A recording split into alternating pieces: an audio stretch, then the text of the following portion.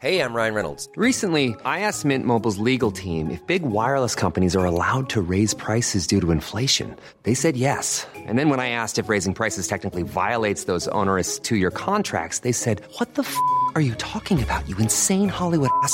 So to recap, we're cutting the price of Mint Unlimited from $30 a month to just $15 a month. Give it a try at mintmobile.com/switch. $45 up front for 3 months plus taxes and fees. Promo rate for new customers for limited time. Unlimited more than 40 gigabytes per month. Slows full terms at mintmobile.com. This episode is sponsored by R.W. Knutson Organic Just Tart Cherry Juice, a welcome addition to anyone's sleep routine. Pace Case, if you know me, and you do, you know that I'm working all hours of the day, all hours of the night. So the sleep that I do get has to be very good sleep. And I'm always looking for ways to up my sleep routine. Sometimes I'll read a book to go to sleep. Sometimes I'll... The Bachelor? That book keeps me very awake. It's very engaging. That never puts me to sleep. I will sometimes just put down my cell phone after a long day of looking at a screen. It's nice to get some time away from the screen. I also will incorporate some R.W. Knutson Organic Just Tart Cherry Juice. It truly makes you go to sleep a little easier. It's the thing you need to help you drift off into the dreamland. As more and more people are looking to prioritize sleep, Organic Just Tart Cherry is having a moment thanks to Tart Cherry's potential sleep-related benefits and potential to aid in muscle recovery when you get those gains like clues. We're seeing this in the viral Sleepy Girl mocktail trend on social media. R.W. Knutson has a whole lineup of natural juices with zero added sugar, so you can feel good about adding them to your wellness routine. It's all about celebrating those daily wins. Organic Just Tart Cherry Juice is made from tart cherries, which may help you get a better night's sleep because they have natural melatonin. R.W. Knutson crushes only 100% real ingredients, so you can crush everything you do. Pick up a bottle at your local grocery store today. Clues. Underwear drawers, they're not organized. They're like the Wild West, the final frontier of wardrobes. And there's no rhyme or reason to them. You got ones that are super old, different brands, etc. You don't know what to expect. But now I have felt the buttery soft comfort of MeUndies. And now I want to replace the whole drawer with MeUndies because those are my now go-to. I'm currently wearing their long sleeve shirt and my, which is not what this ad is about, but I am also wearing the super soft, sustainable modal fabric thong with no rollback waistband. You want that. You don't want it to be rolling. You don't want it to be showing. And I'm hooked. I don't want to wear anything else. It's all got to go now. Well, this ad actually is kind of about that, Pace Case. Everybody knows MeUndies makes great underwear. It's in the name, MeUndies. But it's not just about underwear. You can explore the lounge collection featuring comfy joggers, hoodies, onesies, and a whole bunch more. And their Move Me activewear collection is the softest activewear on the market. There's no doubt about it. Right now, you can get 20% off your first order plus free shipping at MeUndies.com/roses. That's MeUndies.com/roses for 20% off plus free shipping. MeUndies, comfort from the outside in. It's the Game of Roses. Welcome to the Game of Roses. This is the Game of Roses. Welcome to the Game of Roses. Okay. Yeah, I mean, looking back, it's just kind of disappointing because you see me come in as this strong, confident, smiley girl. And in the first 24 hours, I was just completely tore down. Welcome to Game of Roses. This is Pace Case. This is Bachelor Clues, and we've just watched The Strangest Women Tell All that I have ever seen. It had a tone and a feel unlike any other in the history of our beloved game, and we are going to break that down for you. they edited out someone, not the person you would think. We're going to get to the weird phantom Heather Martin that was attending this Women Tell All, of course. And we're going to get to everybody who had a hot seat and everything that was said by DLH and everything that was said by Matt James. Before we get into the game breakdown, we do want to take a moment to acknowledge the latest piece of news that has rocked Bachelor Nation this week.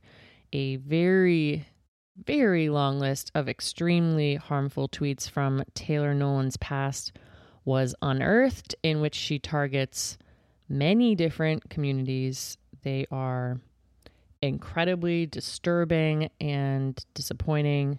We will be breaking down this story on Thursday's Twibbin episode, but we do want to send out our support to everyone in the pit who was greatly affected by all of this week's unbelievably painful events, as we were, and we hope that Nolan holds herself accountable as she does for others. Indeed, Nolan's tweets were incredibly difficult to read, and it seems like almost every day now in Bachelor Nation, something is happening that's difficult to read, difficult to hear, difficult to see, and we are going to be covering Taylor Nolan's tweets as well as a whole bunch of other stuff in that category on This Week in Bachelor Nation on Thursday. But this episode is going to be about gameplay.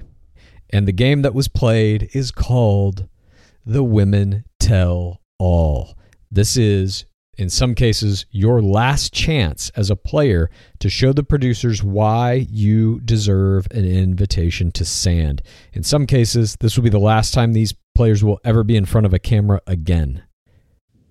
And in some cases, it is your last best argument for being the crown. Sometimes they announce on Women Tell All. Sometimes they announce on After the Final Rose.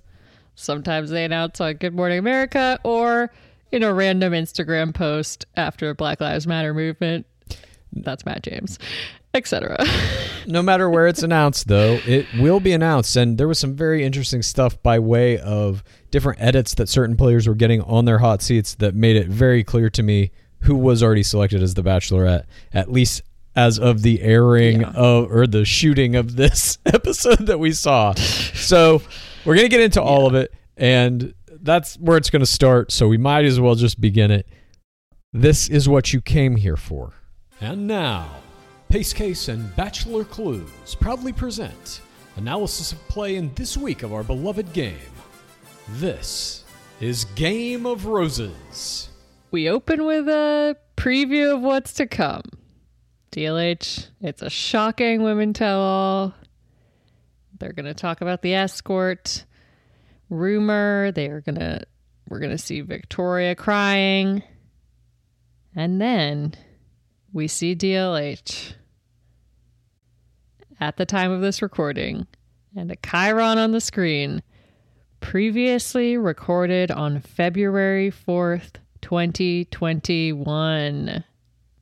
We've probably seen a chyron that this was previously recorded or that this was taped live or something like that, but never, this is the specific date. This is exactly where we were in terms of the racism scandal when this was shot. Before we even get to that, can I just say, when this episode started, I was so fucking tuned up watching it like, oh fuck, what am I about to see? I just couldn't wait. And I was so fucking drilled into this that when his voice came on, the first thing you hear is Dark Lord Harrison going, a shocking Women Tell All. But the tone in which he said it, I swear to you, at least as I heard it, was softer than usual. It was less excited. And I was like, did they fucking re-record this motherfucker's I'm joking. VO to make him like less aggressive? I seriously was like, it's fucking possible. I mean, I don't know. Sounds like it. I literally just choked on my mouth. Tonegate? You think they re-recorded it for his tone? Yes. Yes. I know. Look, I know. It's fucking insane. I mean, but, you know, I've said way crazier shit than that. Phantom Night ones and all kinds of shit. Absolutely have said way, way crazier stuff than that. Remember when you thought Dale and Claire were going to get married halfway through that season? Totally. Wedding Gate? I still think it's going to happen. You know what? You're just like Kit in the woods. Time is a flat circle. I fell on the final decision. Like, how much effort is it for them to do that? None. Chris Harrison, we need you to remotely re-record this voiceover now. He's going to do anything they ask, obviously. And it's like, will that potentially save us? Yes, because you have to think like all the producers, all the marketing people, all the legal people, everybody at ABC, there for the past week, 24 hours a day has been spent on how the fuck are we going to air this Women Tell All? Every possible precaution will have been taken in terms of editing, redoing audio if they can, anything to shave any possible fucking little thing that's sticking out, shave that down and make it a nice smooth pill for us all to swallow. I think it's the exact same meeting where they put together that little statement that the Bachelor Nation Instagram put out today by the executive producers, finally addressing the Rachel Lindsay situation. Again, we will talk about this on Thursday, but I was wondering if we were going to see a little Chiron, and we did. And that Chiron to me was like, I feel like he's done. I feel like those words were right there. Hard to come back from. We saw the Chiron on Celebrity Wheel of Fortune. He was just on that earlier this week, and they also had a Chiron that said this was shot in December of 2020. And I bet he won't be back on Celebrity Wheel of Fortune. I don't think so. I agree. I think that's his swan song. But that Chiron is just the network's way of absolving themselves. Look, when we shot this, we didn't know he was going to be embroiled in a giant racism scandal. It was the lens of February 4th, 2021. Now that we know, we're still going to air all of this footage. We just want you to know that when we shot it, we didn't know. But now we know, but we're still going to air it because we have to make money. It's just that one little sentence that alleviates any wrongdoing they may be culpable of in any of this situation. Oh, God, it's crazy. And that's how this show started for me. I was like, they're redoing his voice and they're trying to get out of... 1,000% already into Toadgate right off the bat. It truly is Toadgate. Jesus fucking Christ. Oh my God. But look, when you're in this fucking shit deep, when you're digging around in this bottom of this pit, I'm sorry. Yes. I'm watching it for these things. I know. And clues, I'm going to tell you, for anyone to notice that difference, it would be you or I, having just completed the hyper binge, having watched a million Women Tell Alls, and we know the tone that he usually has, which is like, our most dramatic season ever. A shocking Women Tell All. This one was like this. A shocking Women Tell All. It was. His voice is totally muted and soft. I'm convinced. Look, we can all go back and watch it on fucking Hulu or wherever you got it. Just listen to his first lines of voiceover on those bumpers because they are soft. Anyway, moving on past the Chiron and the first 0.5 seconds of the episode. DLH says it's a very special, very intimate episode, a wild season, explosive drama. By the way, he says it's a lot of firsts. They never refer to him as the first Black Bachelor. Never. They don't even call him Black ever. Do you believe that was edited out? Oh my God. This is going to ruin this whole episode. Because that's kind of the marquee, that's the identity of this season, you know? Right. It's not now. Now the identity of this season is Dark Lord Harrison and Rachel Kirkconnell and that whole scandal. But prior to it, certainly that was the identity of it. And I think they definitely had that conversation and they cut it. Oh my gosh. These are the, you know, you want to talk about baloney shows, you want to talk about missing Huju footage, Phantom Night 1. I want the raw footage for this, the Women Tell All. I think there's some fascinating shit in it. I mean, fucking Heather Martin. We haven't even really gotten to that. We can let's address that right now, actually, because I don't know when a good spot is narratively. Like, there's a couple of shots of her that pop up throughout this entire Women Tell All. They are all shots that are from the back, so that you just see the back of her hair. She's sitting behind Katie Thurston next to Kit Keenan with all the other players. We never see a shot of her face straight on, other than in the blooper reel. which is like a shot from the actual show, from the document when she was having a conversation with Matt James and a cameraman falls down or something. And then we see a couple of shots that they can't paint her out of, these like wider shots of all the players. Just the back of her hair. Yeah. So what the fuck was she doing there? First of all, really important for me to address, Heather Martin completely cut out of this episode. Only the back of her head we saw was my Jorge Moreno, bystander of the week.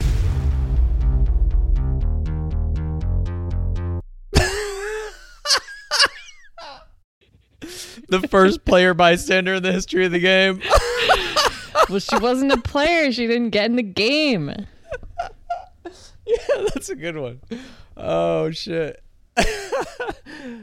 For real, though, like, they make her quarantine for whatever. Maybe they did, maybe they didn't. They at least said that they're making her quarantine to come on the show. And then they, allegedly make her quarantine to come on this show. They don't even show her fucking face, let alone give her a line of dialogue. Why? Every other person spoke, right? Yeah. I think so.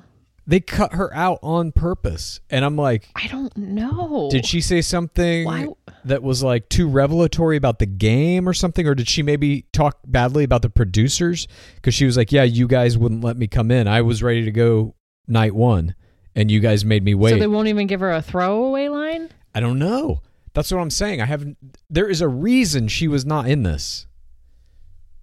I wonder if it's like giving her a throwaway line. You'd be like, oh yeah, Heather. Oh, are they not going to address that whole thing? And then they were like, oh, we just don't want to even bother with the whole thing. But also just completely cutting her out. And by the way, this is out of like front on group shots. I had already written down how many players got chairs, who's in the first row, second row, and she wasn't in it. They just literally zoomed in. There's so much effort put into it that I feel like there's some reason, and we must know why. I don't know. Like, all we have is conjecture at this point, but I know this. This episode was re-edited on 24-hour cycles by teams of editors. As soon as the extra thing happened, the next day, they had editors working on this episode around the clock to make it as palatable as possible. I'm not saying that she's involved in that, but I'm saying intense scrutiny was applied to the editing techniques on this particular episode, and she is not in this particular episode at all. Completely removed. But I have no idea. And it was strange. Like, if they are going to do that, why still use those wide shots where you can clearly see her from the back? Don't use those. Cut to something else. Okay. What if it's 8-dimensional chess? They're like, get people talking about how we cut Heather Martin out of this and not about DLH's tone. Heather Martin's the next Bachelorette. Oh. No chance. Sorry, Heather Martin. Anyway, let's now actually begin. We've gotten out of the way. I'm sure we're going to talk about the Phantom Heather Martin some more as we progress. Let's talk about DLH's first line to the women. First of all, before I say that, most women tell all. I can't guarantee that it's all, but most. DLH goes through and names the women one by one, and the women like wave, smile, but they don't name them. Right. DLH just highlights a few that we should be paying attention to. He said, everybody's looking good. Katie, Abigail, Chelsea going blonde, presence of royalty, I see. He's commenting on how Victoria Larson is totting here. She's got a crown on. And by the way, fantastic play. If you're known for a tot or an identity, bring that shit back in Women Tell All. I was very surprised to see Katie Thurston did not have the dildo. Or did she? Cut. No. You know what? Because they were giving her the crown edit. They wouldn't have let her have the dildo. Yeah. I'm surprised they didn't give Heather Martin her pizza box. Maybe that's why they cut out all the names, because then they would have had to say Heather.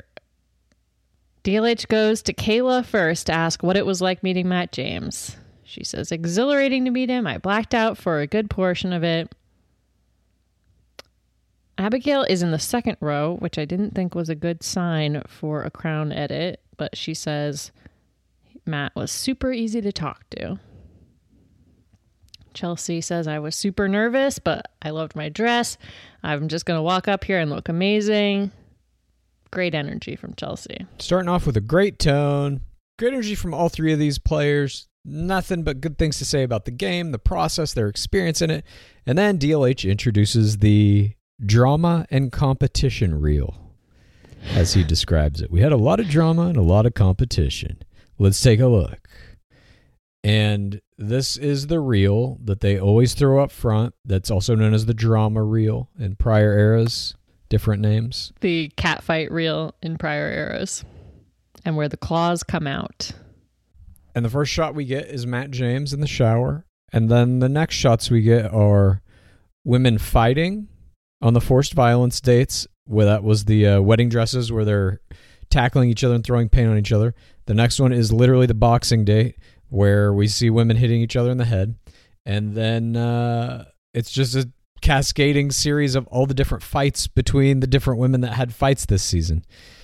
Sarah Trott, Victoria, the 5 new players arriving, Victoria taking a crown off Catalina's head, MJ varsity squad line, MJ and Jacinia on their 2-on-1. It's just again and again and again, and all the nasty shit they're saying. And now we're teed up. That's what we're really here to watch, is all of this drama. We get a little back and forth between MJ and Jacinia. They pretty much just re-hit all the stuff they hit on their 2-on-1. We get an interesting play here by Mari. She comes to MJ's defense and said, you said MJ was being fake, but as her roommate, I know one thing, she's not fake. Fantastic play by Mari here. The defender play is one that you should practice and get very good at for the Women Tell All, because it's a way to get screen time out of nothing. Always, there are going to be women who are pitted against each other in a Women Tell All. You can jump to the defense of a woman being attacked, or you can gang on with the attacker. That would be an attacker role as opposed to a defender. But here, Mari comes in, expert defender role. She's like, you know what? Say what you will about MJ, but she always owned it. She was always herself. She defends her authenticity without defending her actions. A brilliant, subtle defender play here. And again, Mari was pumping out the screen time. She pops in a few other times to do similar kind of plays, and it's like, okay, I see you. That's sand. You're getting it. She's earning her sand here. She's definitely earning her sand, and for somebody who didn't really get any storylines this season, a defender attacker role in this on other people's storylines is the only way she's going to get screen time. So it's well played.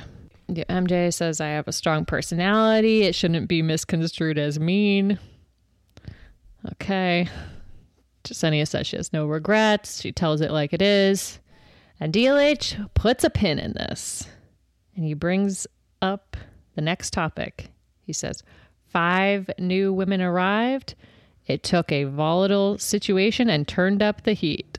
He literally removes the subject line from this sentence, aka the producers took this volatile situation and turned up the heat. I wrote that line down in bold, italic, quoted, and underlined.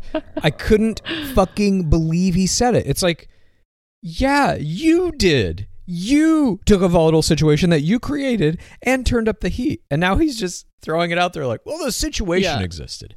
And then this strange thing happened that, of course, this giant television production had no control over whatsoever. Insinuating that those women chose to enter late and not on the real night one. And then he asked them what it was like and how contentious it was. And the producers are just never blamed. And I'm like, at this point, when shit is this obvious and these players are now talking about what it was like, all of the players are either like company manning a little bit here, like they're just acting by not saying, well, yeah, the producers really fucked us, or they don't see it that way. One of those two things must be true. I mean, I think it's company man / edited out. DLH goes to Ryan first, representing the new women. She says it was very uncomfortable. There was a lot of disrespect. And the minute Victoria took that tiara off Catalina's head, it had gone too far. Mari, again, defender line here, says Victoria's a girl's girl. Makes jokes at the expense of others, is sometimes getting too far.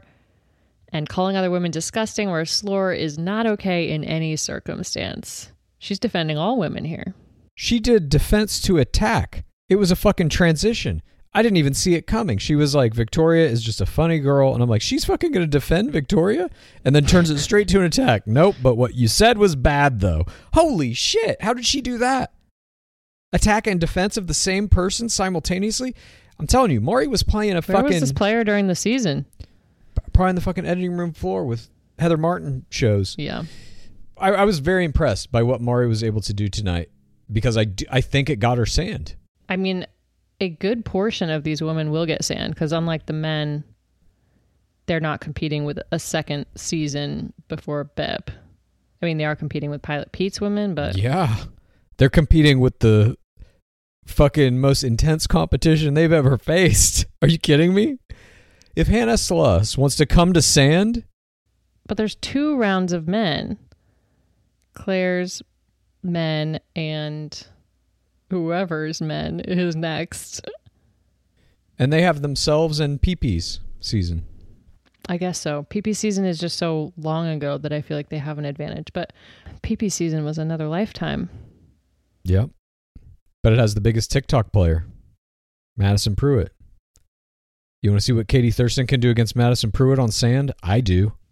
I mean, yeah, obviously I want to see that. We might. Ryan goes back and forth with Victoria, hearing yourself called a hoe, dancers aren't hoes, defends the arts community, and Victoria keeps going on this line, do you think you're super sensitive? I've been getting memed about my swollen eye and my bra strap, so I'll go and post something wearing my bra strap and laugh it off. Are you just an emotional person? Which I thought was a very interesting bit of dialogue. She's like, Ryan, why aren't you turning the hoe thing into good parasocial play like me? I know. Exactly. I was thinking the same thing. She's like, she's telling her parasocial strategy basically. Like, here's how you deal with that. You make a joke out of it and then fuck everybody. It was an interesting moment for sure, but she essentially was insulting her for having an emotional reaction to like a terrible fucking thing that happened on the show. And it's also wild because then Victoria comes back and has her own emotional breakdown at the end of this episode. So it's like, okay, you're sensitive also, Victoria. It's okay. Yeah, Victoria was kind of all over the place tonight. Her play did not have a strong strategy. She did not stick to it if she did. I don't know that she needs help to get on Paradise. I think she's got an open invitation, but if she was on the bubble, I don't think tonight's performance helped. I think she's 100% going to be in Paradise. She had some of the most screen time of the season. Yeah, I think so too. I don't think she could have the decision was already made is what I'm saying. And I don't think she did anything tonight to sway it one way or another. Yeah.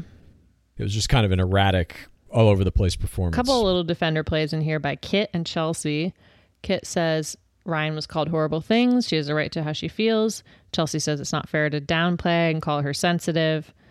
And Victoria says, I've been called way more horrible things on the internet, and I brush it off. I was called a bully on TV. And then portion 2 opens with a clip of Victoria and Katie fighting. The line, if you want to express yourself with a dildo, you can go ahead and do that, is uttered. And we see this clip played in a light blue frame on screen with these 3D hearts flying around in the background. And this is the first time we get that visual motif that they're going to use for every clip, which is a new look. Very usually, it's like kind of a brown, golden, warm background. This was kind of like a cold, weird candy vibe. I don't know what they were really doing. It's a new look for them. I just noticed it. That's all. I thought it was interesting to start the segment with a clip. I was like, are they putting these on? Everything in my mind was a conspiracy towards the re-editing of This Woman Tell, and I was like, are they putting these clips on to add to the time, to take more time from Chris Harrison? Yes. Because usually when you come back in from commercial, the first thing you see is the Dark Lord. And he's telling you, like, welcome back.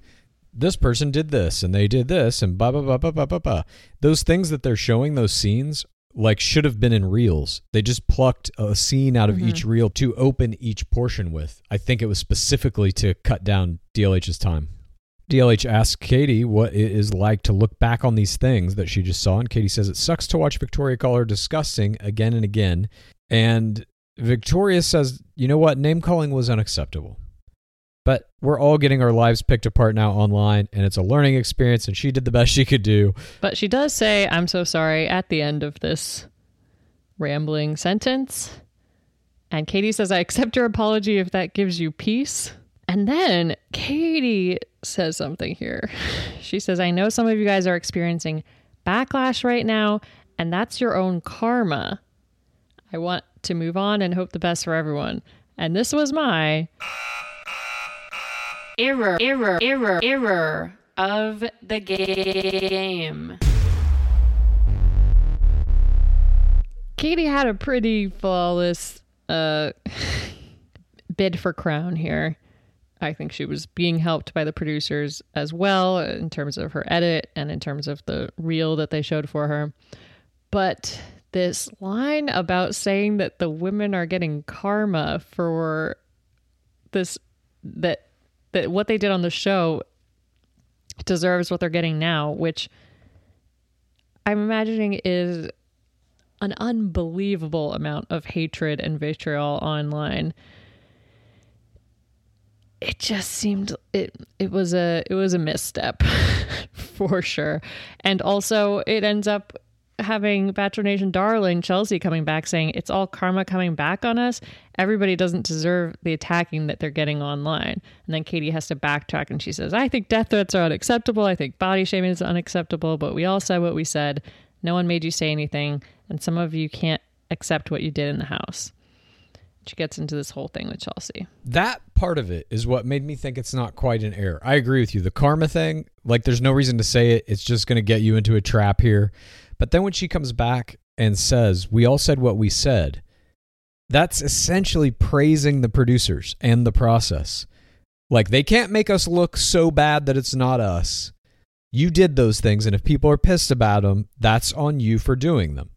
So there was this implicit kind of allegiance to the show. Their lines do get Frankenstein together. So it's like, yeah, it was a little bit of a company man play. Maybe you didn't say exactly what it was and don't deserve that karma.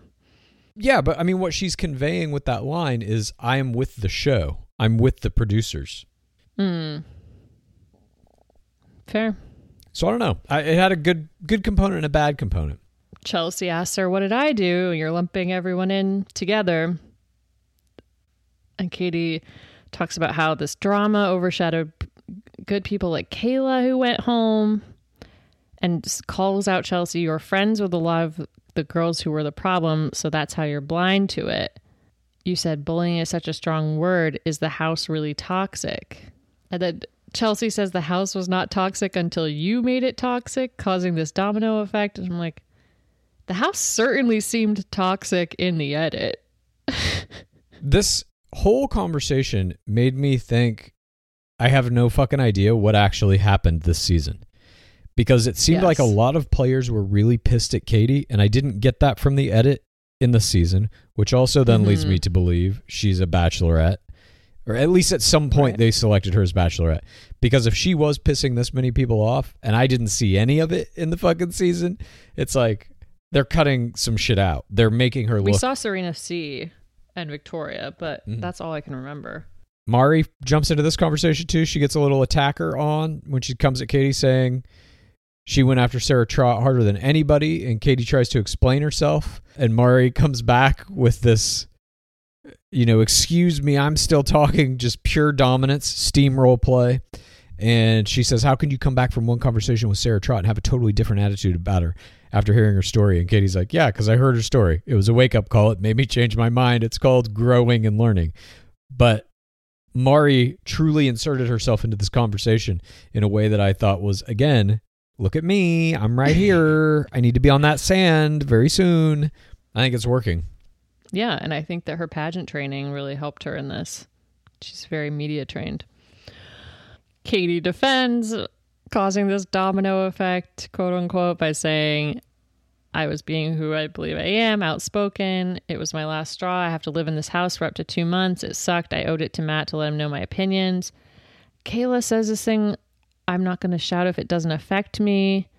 Take cues from the women it does affect. Yes, you can make space for people, but you have to uplift their voices first. It was owed a dialogue," like Chelsea was asking the new players, and to allow the ability for people to hash it out. And then we get to the first hot seat. This is going to be Brittany Galvin. DLH says it's one of the craziest rumors that he's heard in 20 years of doing this show. It has enveloped Brittany and her entire journey. And then portion 3 begins with Brittany in that hot seat. Wait, can we just talk about that line by DLH being like, that's the craziest thing I've heard in 20 years? He literally kicked off Rosalind Papa week 1 of Jake Pavelka's season for hooking up with a producer, allegedly. That's not crazier? How about hearing that Jed Wyatt had a girlfriend the day before he started shooting? And then they let him, knowing that, they let him propose to Hannah Brown. That's not crazier? Whatever. It's the most dramatic season ever, every time. He's always going to give us these hyperboles. Yes, you're right. And then portion 3 begins, and Brittany is in the hot seat. DLH says you were attacked and accused of being a high-end escort. A devastating rumor to hear for sure, much less on network TV. Then we get the Brittany reel, and we see everything that she did in game, starting with the kiss on the red carpet with Matt James, all the way up to Anna Redmond calling her sketchy, and the famous entertaining men for money line is uttered. We see their whole fight, and Brittany then telling Matt about the rumor, and her famous line, I didn't sign up to be bullied and harassed. In fact, you did. That's the contract you signed with The Bachelor as a TV show where they can erase your civil rights. And then we come back to the studio. DLH asks, are you okay? Brittany says, it's just kind of disappointing. You see me come in as a strong, confident, smiley girl. The first 24 hours, I was completely torn down. Never felt so low like that my entire life. And DLH goes, since going home, what's the impact been? And this whole segment, everything he's asking her, it's like, you are completely responsible for this being aired. For every moment of it. So to act like something happened to her that has nothing to do with you is so wild. And the players are acting like it has nothing to do with them either. Again, the producers chose to air this. We just watched an episode tonight in which they removed an entire person. You don't think they could have cut out a fucking rumor? Of course they could have. They chose to use it as a storyline. They destroyed Brittany Galvin's life for ratings, and we watched. This is the nature of being complicit. This is what it is to be a fan of this show. It is to watch this shit and still come back to comment on it, to have some opinion on it, to bear witness to what this fucking show is, which truly is an emotional Hunger Games. That line she said, it's disappointing because you see me come in as a strong, smiley, confident woman. In the first 24 hours, I was completely torn down. That is the thesis of the show.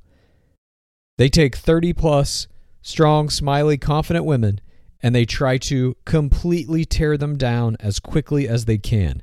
And in Brittany's case, it was 24 hours.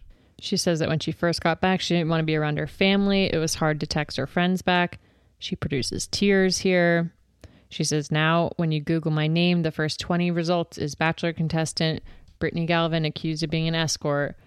She says, nothing wrong with that industry. It's just not me. I didn't sign up to get bullied, to get my name slandered forever in association with my name.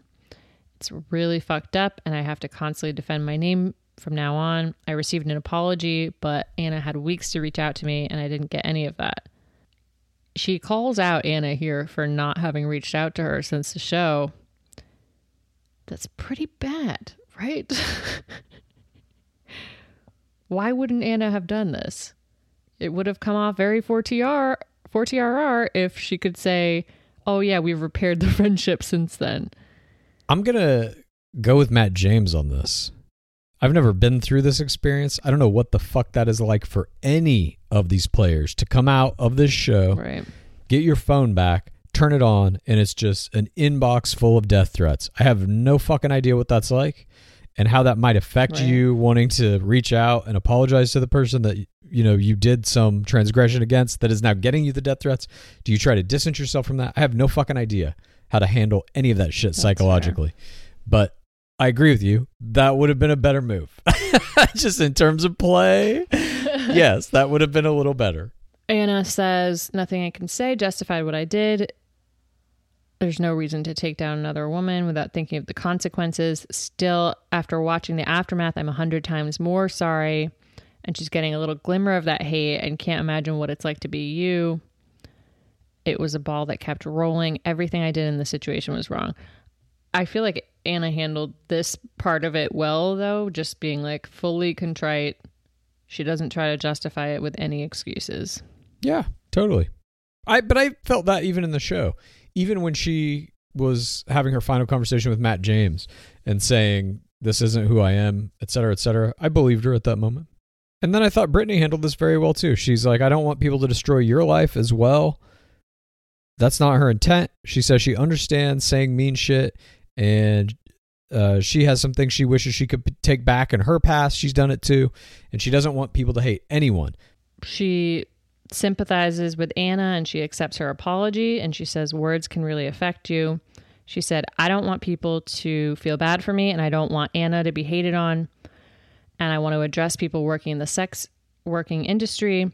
Don't let someone tear you down for that. I believe that everyone deserves love, and nobody's life is worthless because of their occupation.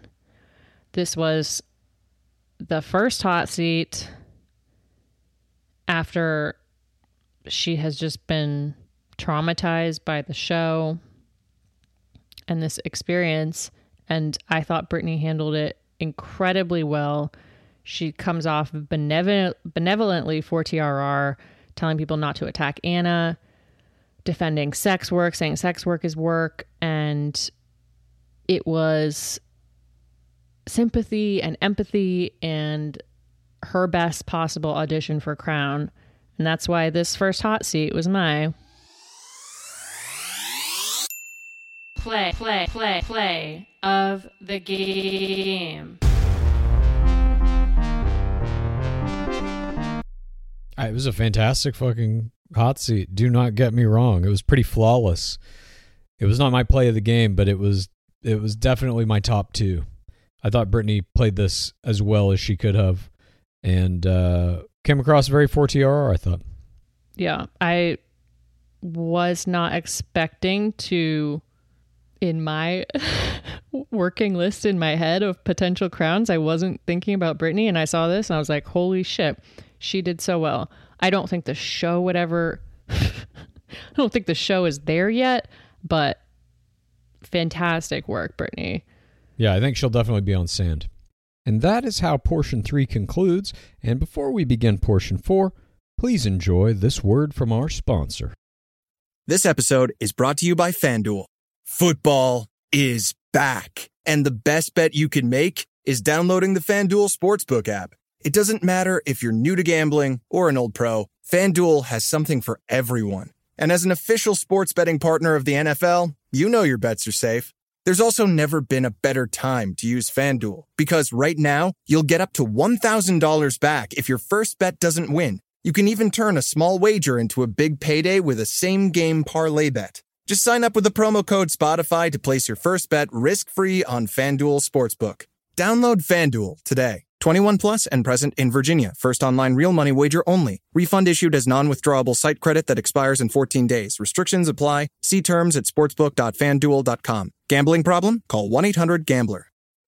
And then portion 4 begins. DLH introduces a reel of things we never got to see, which includes footage from the missing day portions of several group dates. What's in the box was one of the dates that we got to see. It's a bunch of different bugs in boxes, and the players are forced to put their hands in the boxes to get rings, Indiana Jones style, as these boxes full of killer African cockroaches and flesh-eating worms crawl all over their hands. This is how you find love, of course.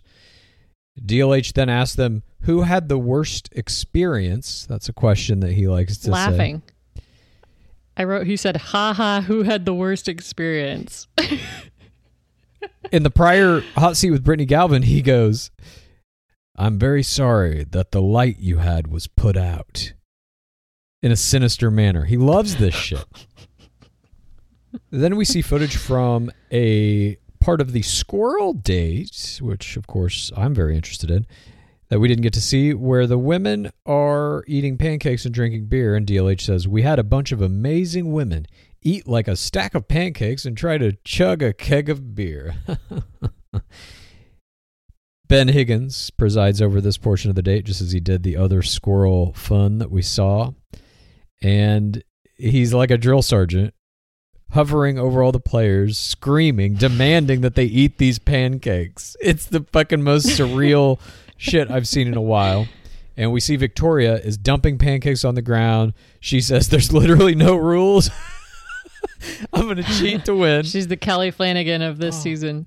Fucking perfect play. I really wish we would have gotten to see this and analyzed it in the course of the season. She's pouring beer on the ground. And it looks like in this reel, they put a burp noise over Abigail that she did not actually generate. I found that interesting. What? You think that was a fake burp? Yeah. I rewound it a few times. You know what? That was a 4TRR tone edit. Ooh. To try to make her more endearing. She's grounded. She's a little goofy. Yeah. I could see that. We also see another cut date where the women are all blindfolded as they count and play hide and go seek, where Matt James goes and hides behind a tree. And we see a creature, a deer, not my creature of the week. This deer was not my creature of the week either. But this hide and seek date ends with a big hot tub, and everybody finds their way to it except Kit. They do a little funny bit about her wandering through the forest alone, despite there being a team of producers with her and camera people who could tell her exactly where the hot tub is at any time.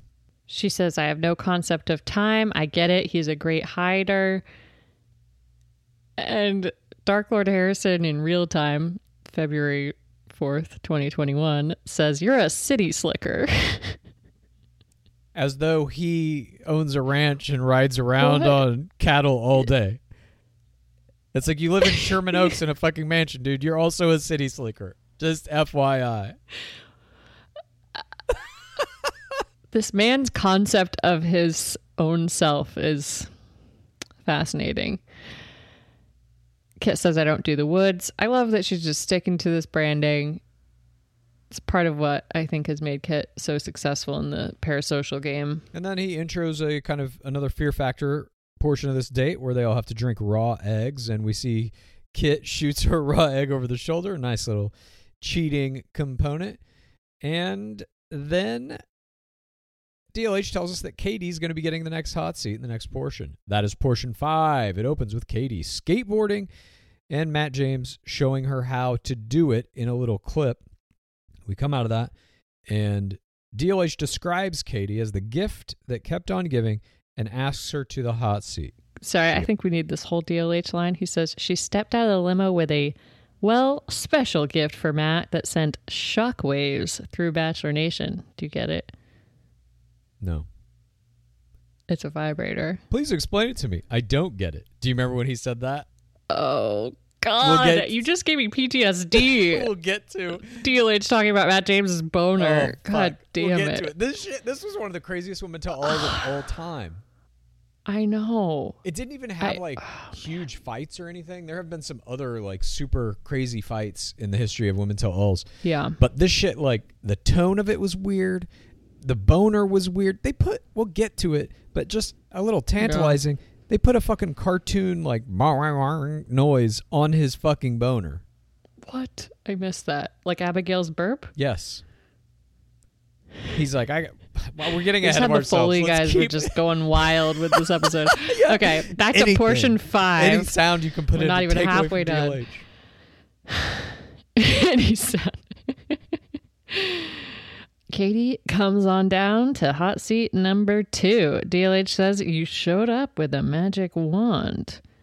You guys had a great connection. Then we see reel 6, a heartbreak reel for Katie, which I don't think we've ever seen a heartbreak hot seat given to the person who places 11th place before. Never seen it. Never seen it. Generally, it's top 5, maybe 6. Yeah, you might be able to squeak in one if you're 6.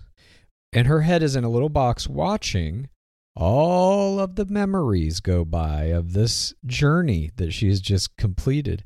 and we see she's working up some emotions. We see her eyes begin to get wet. We see the formation of a tool that we call tears in our beloved game. And this tear play was my play of the game. What we're about to watch when we come out of that clip is nothing short of the crown being placed on her head. Now, I don't know where we stand now, but in this moment, when they shot this, she was the fucking crown.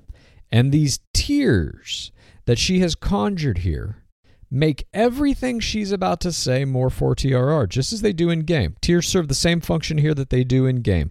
It makes whatever you're about to say next more sincere, or it can punctuate the shit you just said and make that more sincere. So by opening with this, we are already on her side. Everything that we have seen in these prior fights she was in with Chelsea and Victoria, that has all gone away. Now we're just watching somebody who had their heart broken, who is still very emotionally affected by it, and everything she's about to say is all that matters now. Beautiful palate cleanser. And again, it's setting her up for what is about to be the hardest fucking crown edit I've ever seen in my life. Yes. I was astounded at the tears. It was my runner-up for play of the game. We saw a few tears throughout this episode, but these were so well-timed, as you're saying, leading into her strong crown play.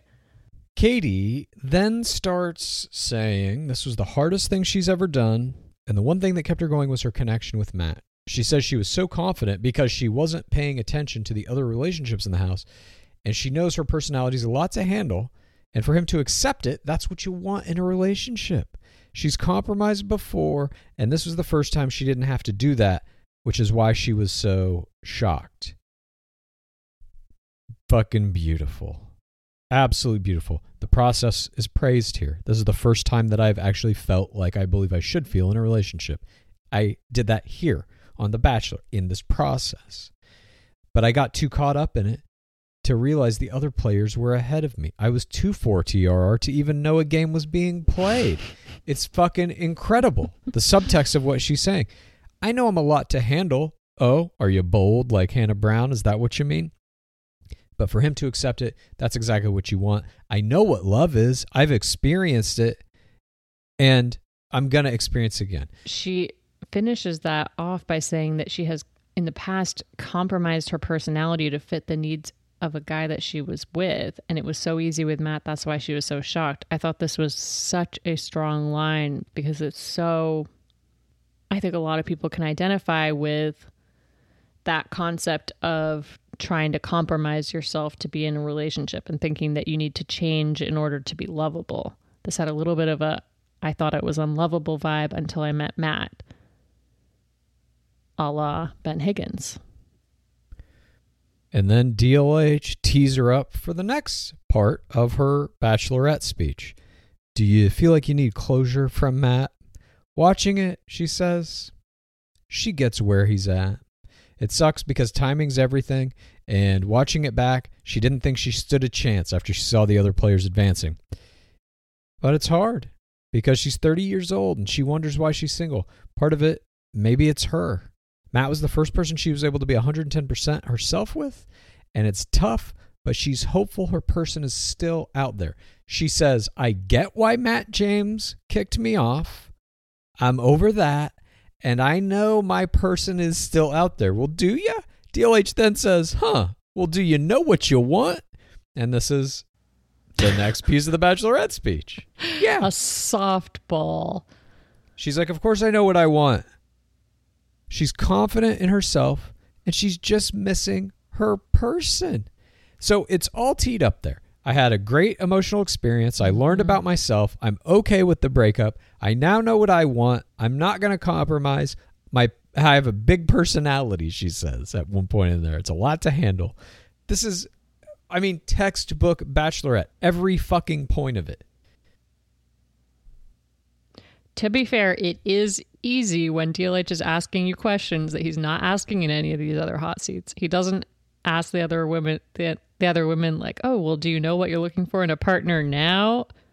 Hint, hint, hint. Let's future cast for what your potential bachelorette season might look like. Yeah, I mean, I do think this was handed to her on a platter, this interview, but she also knocked it out of the park. Oh, totally.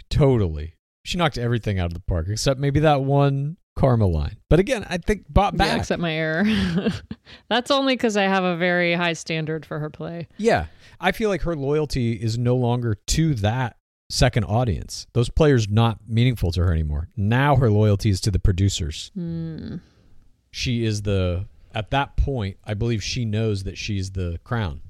Until they announce it, though, it's never set. I know. But I mean, you get that call.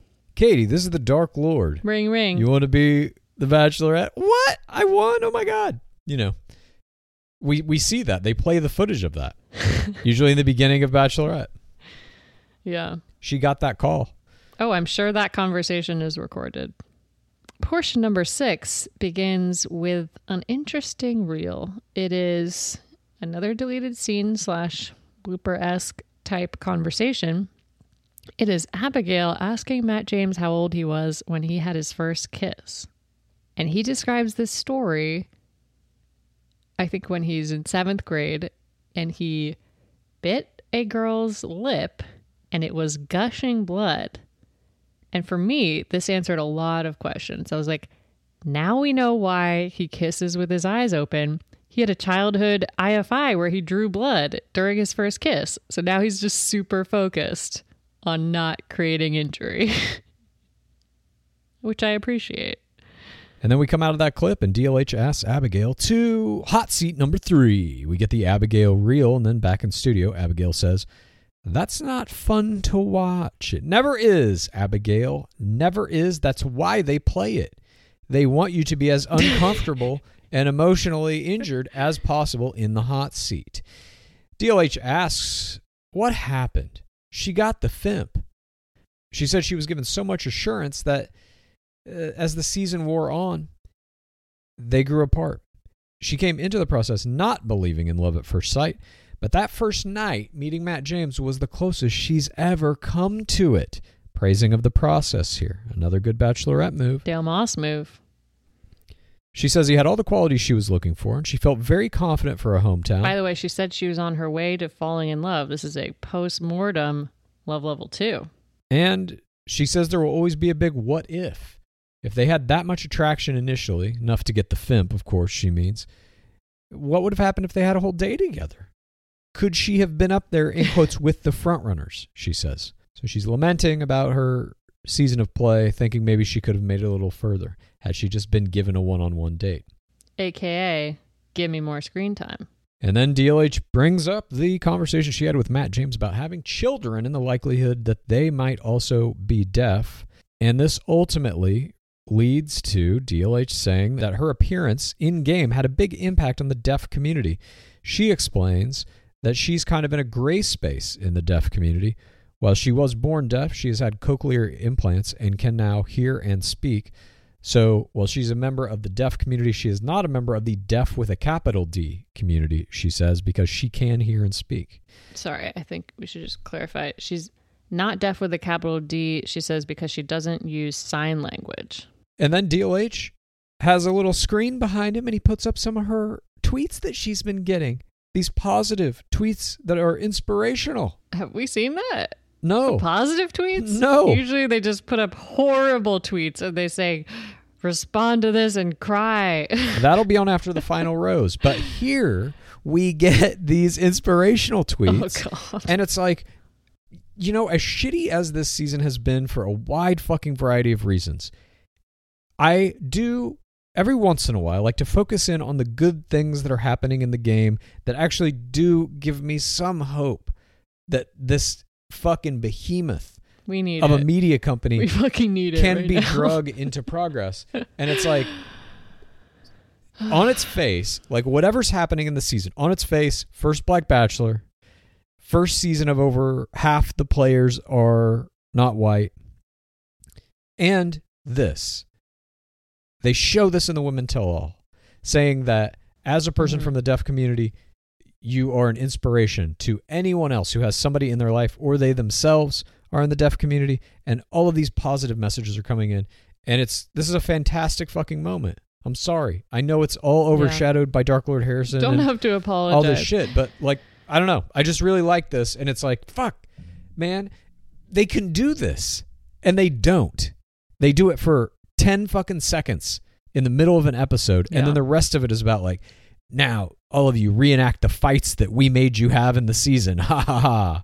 I mean, I learned so much from Abigail just in this short period of time. I didn't know there were all these differences in the deaf community between capital D, lowercase d, etc. And I agree with Abigail. What would we have gotten to see if she had a one-on-one date? If they do make her the crown. I don't know what's happening with Katie Thurston.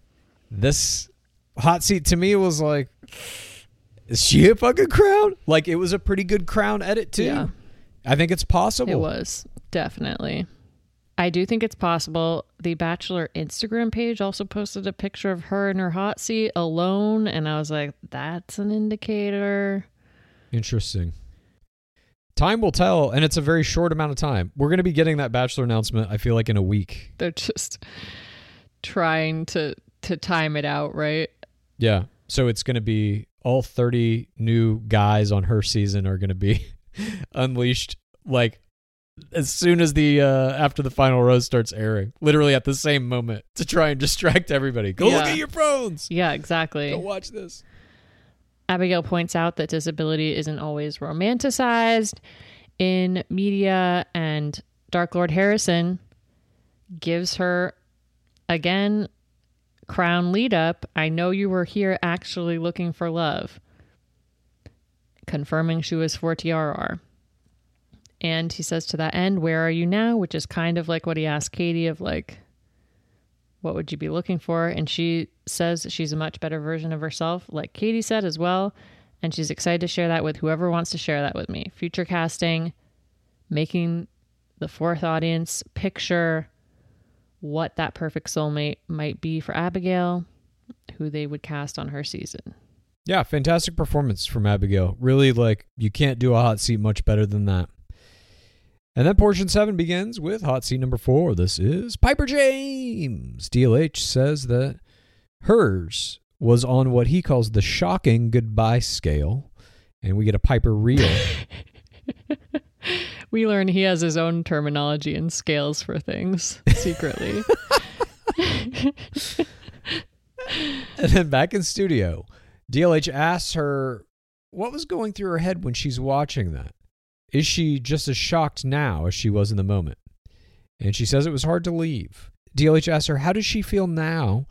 And she says her harsh words upon leaving, I don't even care anymore, was actually just her trying to deflect in the moment. She was emotionally overburdened, and she says she was definitely in love with Matt. This is a post-elimination LL4, and they get a fucking conversation here where Piper essentially says, I couldn't fucking believe this was happening. Like, you want to talk about the professional era? You want to talk about players listening to our podcast and being in the fucking show? You want to talk about the re-glorification of The Bachelor? I'm talking about the complete glorification of The Bachelor. This is step 1. I don't have proof of any of this except what I'm watching on screen. But Piper here. We never have proof. I mean, we should just blanket say that. We never have proof for any of the things that we're saying. I have circumstantial evidence, Your Honor, that Piper here is talking about the difference in love levels. She said by the time she gets to her one-on-one, she told Matt James she was falling in love, but she was really in love. She's saying, I understand the difference between LL3 and LL4, and I should have raised it to LL4. She even understands that it was a mistake not to do it. Not only that, she says that the not raising it to love level 4 was because it was an extra wall protecting her, and that she kept that wall up. That the easiest thing to vocalize was, I'm falling in love with you, but you can't have all of my happiness. Kept that wall up of not saying, I am in love with you. Ugh, I have chills. As do I. I mean, this is just open gameplay speech right there, talking to fucking Dark Lord Harrison about it. And he's just nodding. Yep, sounds good. It was amazing, and I hope that we see more shit like this. I think we will in the very near future. I mean, professional era, all of these hot seats are good. Like, Piper comes off super for TRR. She's the second person to say that she focused on her relationship so much that she got blindsided, that she blindsided herself. And DLH is like, well, you said you didn't care when you left. And she's like, obviously I cared. The tears were real. She says the tears were for TRR, not fake tears, not for TWR tears. And I do, it's a colorful line. I love that line about my entire soul was stomped on. I'm excited to see her in Touch Sand. Oh, me too. I think she's going to be fantastic on sand. I cannot wait. Mm-hmm. But then we start portion number 8, and it has a clip of Serena and Matt James back on the donkey date. This donkey got a fucking reprise performance in the Women's Hill Hall, and he ain't done yet. We'll get to it. But here... A vet on a second tour. He is. I was like, that motherfucker got the Creature of the Week, and he's back. And I was like, I'm going to have to give it to him again. And then really later, you have to give it to him again. But not yet. Just a little teaser here. And we come out of that clip. Spoiler alert. we come out of that clip, and DLH brings Serena P up to hot seat number 5, and he asks her about her leaving the show. DLH says, at one point, I thought it was going to be you. I thought you were going to be the winner. Basically, he's saying, you had all the makings of a champion, but you fucked yourself. Before that, he says, usually, we've had players leave the show of their own accord before, but usually it's long before hometowns, before overnights. They literally had Brendan leave after his hometown date last season. Does anyone watch the show besides me? He just says whatever he wants Literally to say. happened last season. DLH is dialing it in. Yeah, you're right. He is. Gentle tone. Then we get this heartbreak reel for Serena P. And she conjures tears in her hot seat. I mean, how for TRR is that? She self-eliminated and conjures tears. And she essentially says she felt great going into Hopetowns. She wanted reassurance from her family, but that didn't quite work. And DLH says, you were hoping for your family's support, but you didn't get it. He's literally now talking about the glow. He says, you were hoping they would be like, I can see you're in love. He literally spells it out. That's the definition of the glow. And Serena paints a picture of it all kind of falling apart when she talks to her mom, who brought her a bunch of clarity and helped those seeds of doubt to grow into a giant tree that would make her leave the game. DLH asks her if there's any part of her that's conflicted about her decision, and she says it was super difficult. She cares about Matt James still so much, and the last thing she ever wanted to do was to hurt him, and losing him is one thing, but knowing she could be hurting him by saying was the cherry on top of all of it in regards to her feeling hurt and guilty, and she would have been doing him a disservice in staying because she wasn't 100% in love with him. And that's really praising the process. Says she only wishes him the best, and this is a great hot seat. We don't get any questions from DLH about what she sees in her future or if she's ready for love again, which means I don't know if she's in contention for the crown. She ain't in the running. I think she's too young, but she could do a BEP and come back. Portion number 9. We get hot seat number 6. Matt James comes out. Someone, I believe it is Piper, says James Harden in the building, and DLH laughs and says it back to Matt James and says, the beard, bold choice. I think it's a bold choice of DLH to fucking comment on Matt James's hair. You know what else was a bold choice? What? The intro music they played for Matt James. Did you notice it? No, I never noticed the sounds. Oh. I couldn't tell you if there was any music playing during any of this. Okay. What? You hear them like, talking. I never noticed and shit, when people right? are like, that movie had a great soundtrack. I'm like, there was music playing. I just, Okay. Huh. I'm probably affected on a subconscious level, but I just don't. Yeah. They had Whatever. For Matt James. I'm flawed. They played a bunch of like, it was this kind of like hard-nosed, tough guy guitar music, like it was like an electric guitar, like, yeah, he's a cool guy kind of thing.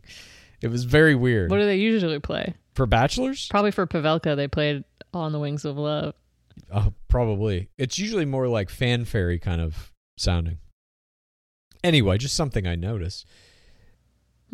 But DLH makes him explain the beard, and he says he came out of this experience a wiser man, and alludes to the fact that a beard, of course, goes along with wisdom. And DLH says, I like it. That. I like the beard. Thank you for your approval, Dark Lord. And he asks him how he's doing. Matt James says he's never had to address so many women that he's dated like this before. This is a very common lead phrase. They will all say this as soon as they sit down. Oh, this is all my ex-girlfriends. Oh, this is weird. Can't believe this. It's like, yeah, but this is the show. You know this is going to happen when you sign up for it literally every time. Like, this is definitely going to happen. DLH says a lot of firsts this season. He won't name them. And he asked Matt James what his approach is. And Matt says, well, nothing can prepare you for when you're thrown out there. And someone's holding a big vibrator, but then you get the pizza truck, the North Carolina truck. It made me less nervous. And DLH is like, you're not privy to everything that happens. Watching back, are you surprised at the level of drama? And Matt says, a little surprised. I expected a certain amount of that.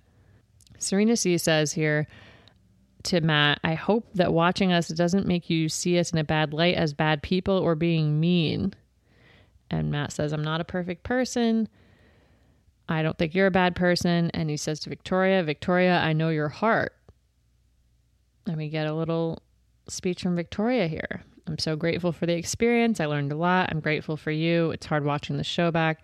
I was involved in drama. It was a hard learning experience. I could have had a shot of more of a romance. I saw you said I needed to self-reflect. I have no words for her. And I felt like I had done my best to open up. And I have this tremendous fear of rejection. That's why I did this dramatic exit. That's why I did my BOG, my Blaze of Glory. I was going through levels of pain. And she conjures tears here. We all got opinions about Victoria Larson. She's a good player. I know her strategy was just one of the most aggressive, if not the most aggressive in the history of the game.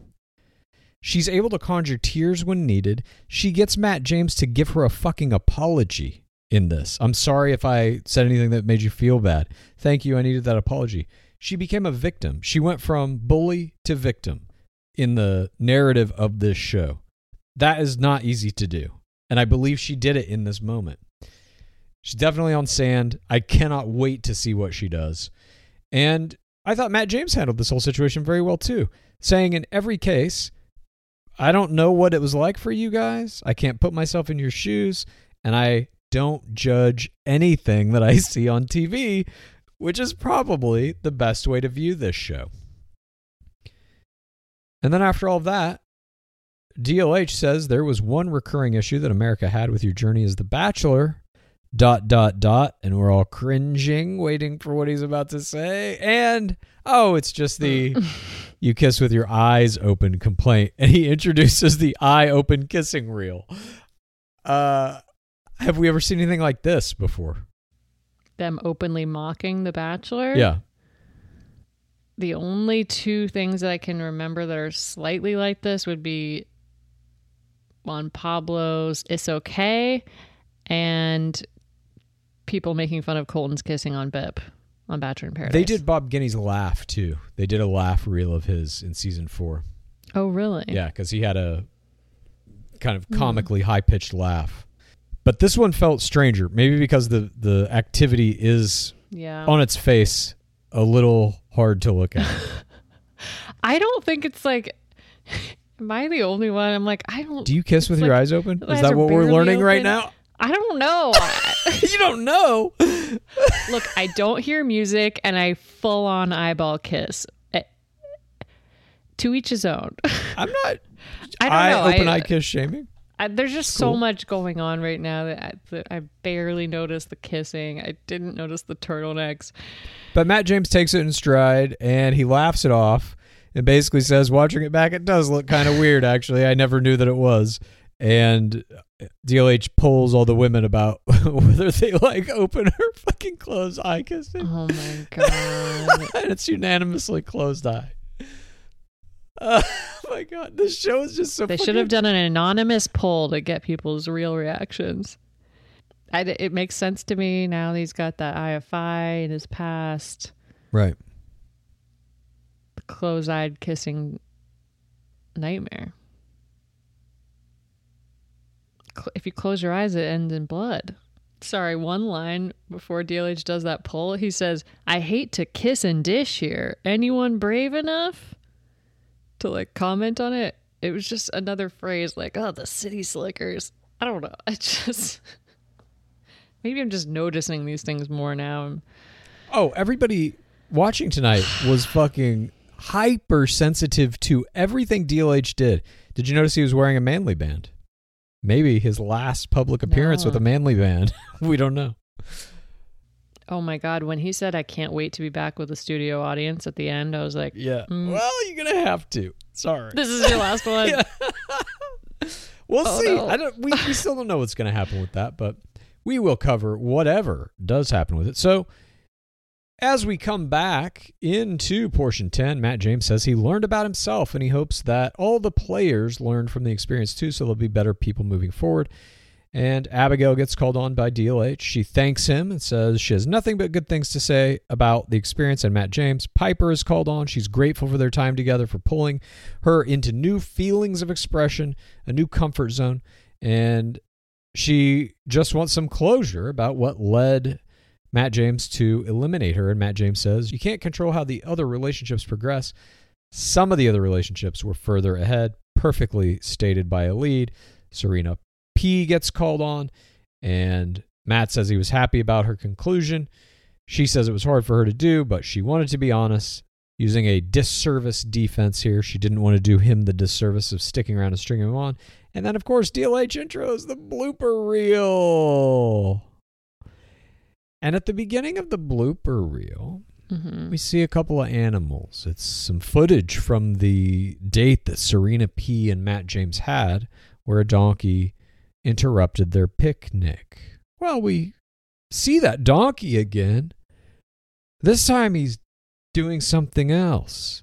He's running as fast as he can, straight away from the camera person, taking shits with every step. And this shitting donkey was my...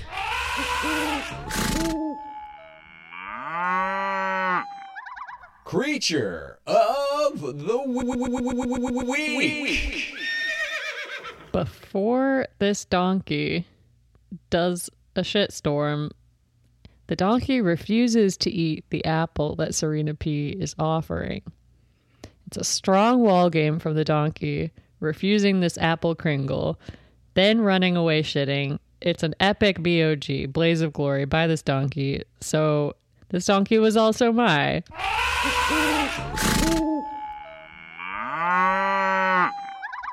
Creature of the Week.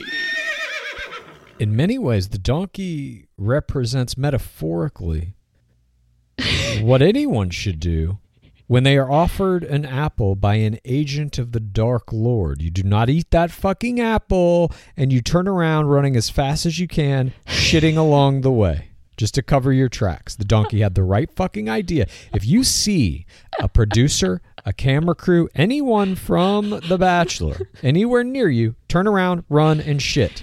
This is your only option.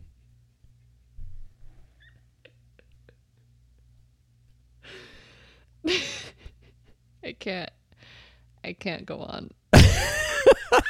This podcast is over. It's not. We still have a little more to talk about. So we see some players spitting out champagne. We see a bunch of bugs. Strong play. We see a bunch of bugs attacking people. JoJo Fletcher is there. She gets attacked by a bug. Tayshia and JoJo are eating lunch with Matt. They eat spicy food. Brittany can't pronounce compartmentalizing. They cut a scene with JoJo and Tayshia out also.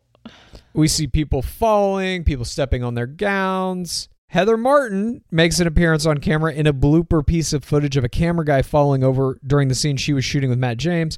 We then see a shot of Serena P in a bathing suit getting out of the hot They tub. zoom on her ass. It harkened back to the days of the boob zone.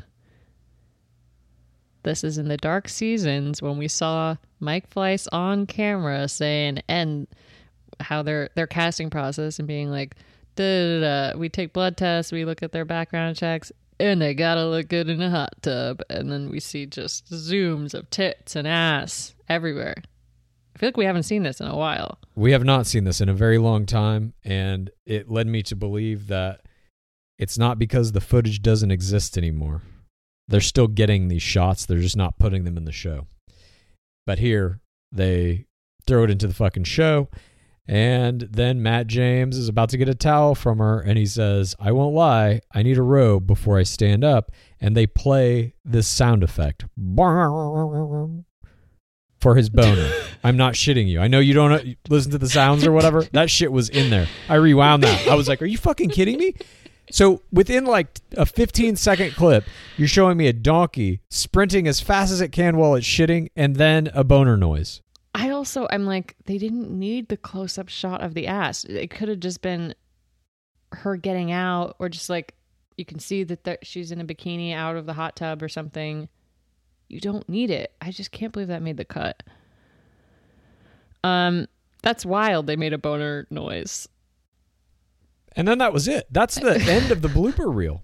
We come back out to the studio, highlighted. And DLH is like, I don't get it. Explain that to America. Ba, ba, ba, ba, ba. And Matt ignores that. Says it was an incredible experience. DLH thanks everyone. He says he misses having a studio audience. Hopefully we'll be together again soon. Oh, poor DLH.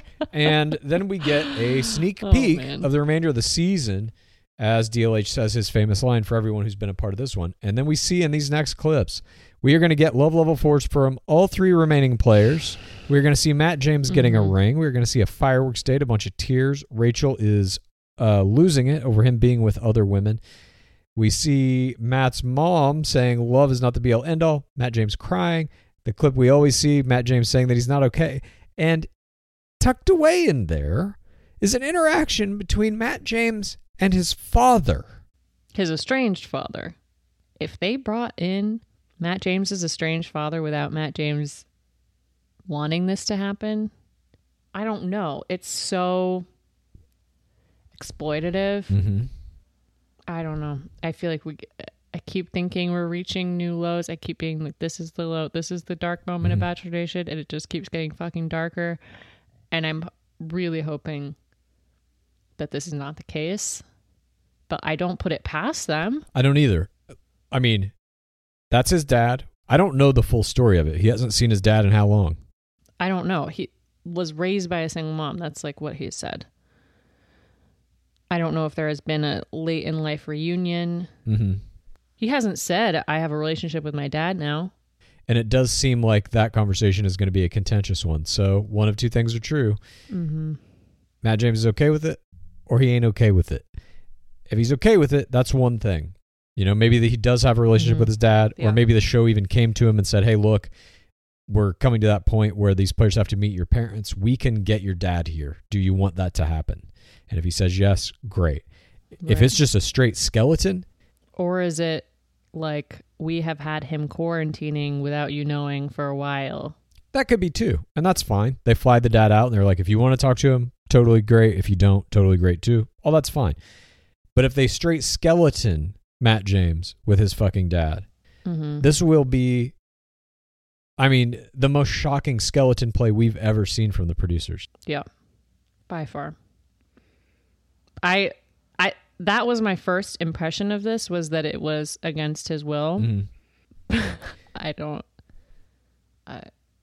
know. I don't know if it's against his will or not. I can't take this. I can't take another thing. Sluician protocol. We know what we signed up for. This is the show. This is what they do. They did this to Becca Kufrin with her ex-boyfriend the morning after her fantasy suite with Ari. They flew him to Peru. I don't know. It wasn't Peru. That was PP, I think. I'm not sure where it was, but it was outside the country. They flew him there. to just fucking cause trouble. Peru. It was Peru. Jesus. Even when I don't know it, it's still in there somewhere kicking around. It still bubbles to the top. And they did this with Cassie's father on season 23 when she was having a few doubts about Colton. They literally flew her dad in to just fucking fan the flames. And we all know what happened at the end of that season. So this would be in the lineage of skeleton plays like that. I would even put it up there with Victoria Fuller's Chase Rice skeleton play that they did in the middle of a fucking date. So we'll see what happens with it. But there you have it. That was the entire episode. And then Victoria gets, made fun of pretty relentlessly in a montage of her overusing the word literally as our tag. Oh, Ted, according to Juan Pablo, they tried to have him come in as a skeleton on Claire's season as well. I read that also. But that does it for the Women Tell All of this historic season 25. A lot went down. Who was your MVP? Brittany Galvin was my MVP. She had the first hot seat. She handled it extremely well. I was blown away by this performance. It was benevolently for TRR. She was telling people not to attack Anna. She was defending sex work to some extent. Truly, like, put her on the map for crown contention. In my mind, if I were casting the show, I don't think the show is there yet.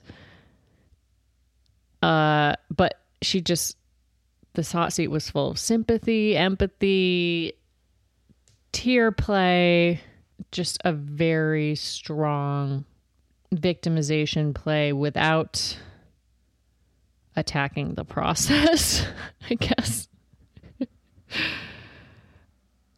Yeah, she had a great hot seat. I take nothing away from it. But my MVP was different. Mari Pepin was my MVP. We had some heavy hitters tonight doing incredible play.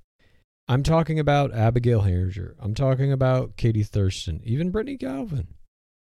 Pretty fucking impressive. But I think all of these players, whether they're going to be crown or sand, they're getting something. That's already locked for them. Tonight, the Women Tell All is really about, again, what we said up top. It's that last chance. Do something to get your sand here if you don't already have it. And I believe Mari Pepin was that player by interjecting herself into conversations that she was not a subject of multiple times throughout the night. She had multiple defender plays, multiple attacker plays, and she really made her presence known in a way that, let's say, Heather Martin didn't, for example. Not that that was her fault.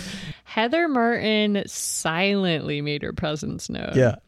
She was the black box chair play. I liked very much what Mari Pepin did tonight. She used the Women Tell All for exactly what you want to use it for. She didn't get a hot seat. She wasn't ever even the subject of any of these interplayer conversations, but she was in a lot of them. I remember her from tonight, and the producers are going to as well. We will see you on sand, Mari. I can guarantee it. May not be first round sand pick. A bold prediction. But she will be there. I mean, I love this prediction. Well, that wraps it up. Thank you, everyone, for joining us for our coverage of this Women Tell All Season 25. We're going to be back this Thursday with This Week in Bachelor Nation, covering all the plays that the players are making in the parasocial arena, covering the different Instagram gains and losses, and talking about all of the biggest news stories in Bachelor Nation. And I know we all know there are some very big ones happening right now. So we're going to be discussing all of that Thursday. Please join us. And as always, before we go, What is that Dwabat? It has been 6,917 days without an Asian bachelor. Praise be Rachel Lindsay. Please rate this podcast. Please review this podcast. Please get a friend to listen to us, and then please rate this podcast. Please review this podcast. Please get a friend to listen to us, and then please rate this podcast. Please review this podcast. Please get a friend to listen to us, and then. Have you ever experienced a dry, itchy scalp or ever wondered why your color isn't lasting as long as your hairdresser promised? Well, unfiltered, mineral-filled water could be the reason why. Did you know hard water is a leading cause of damaged hair and dry, irritated skin? And that about 85% of the United States uses hard water filled with dissolved minerals and added chlorine. That's where Canopy's new filtered showerhead comes in. Known for their beauty hacks and reimagined humidifier, Canopy is dermatologist recommended. This unique 3-stage filtration system greatly reduces contaminants and odors in your shower water. Best of all, the Canopy filtered showerhead is hassle-free, installation's a breeze, and its unique quick-release filter replacement feature allows for seamless filter replacement. Go to canopy.co to save $25 on your Canopy filtered showerhead purchase today with Canopy's hassle-free filter subscription. Even better, Gore listeners can use our code ROSES at checkout to save an additional 10% off your Canopy purchase. Hurry, your hair and skin will thank you. Hi, I'm Daniel, founder of Pretty Litter. Did you know cats tend to hide symptoms of sickness and pain? I learned this the hard way after losing my cat, Gingy. So I created Pretty Litter, a health monitoring litter that helps detect early signs of illness by changing colors, saving you money and potentially your cat's life. Pretty Litter is veterinarian developed, and it's the easiest way to keep tabs on your fur baby's health right at home. Go to prettylitter.com and use code ACAST for 20% off your first order and a free cat toy. Terms and conditions apply. See site for details. Hold up. What was that? Boring. No flavor. That was as bad as those leftovers you ate all week. Keke Palmer here, and it's time to say hello to something fresh and guilt-free. Hello Fresh. Jazz up dinner with pecan-crusted chicken or garlic butter shrimp scampi. Now that's music to my mouth. Hello Fresh. Let's get this dinner party started. Discover all the delicious possibilities at HelloFresh.com.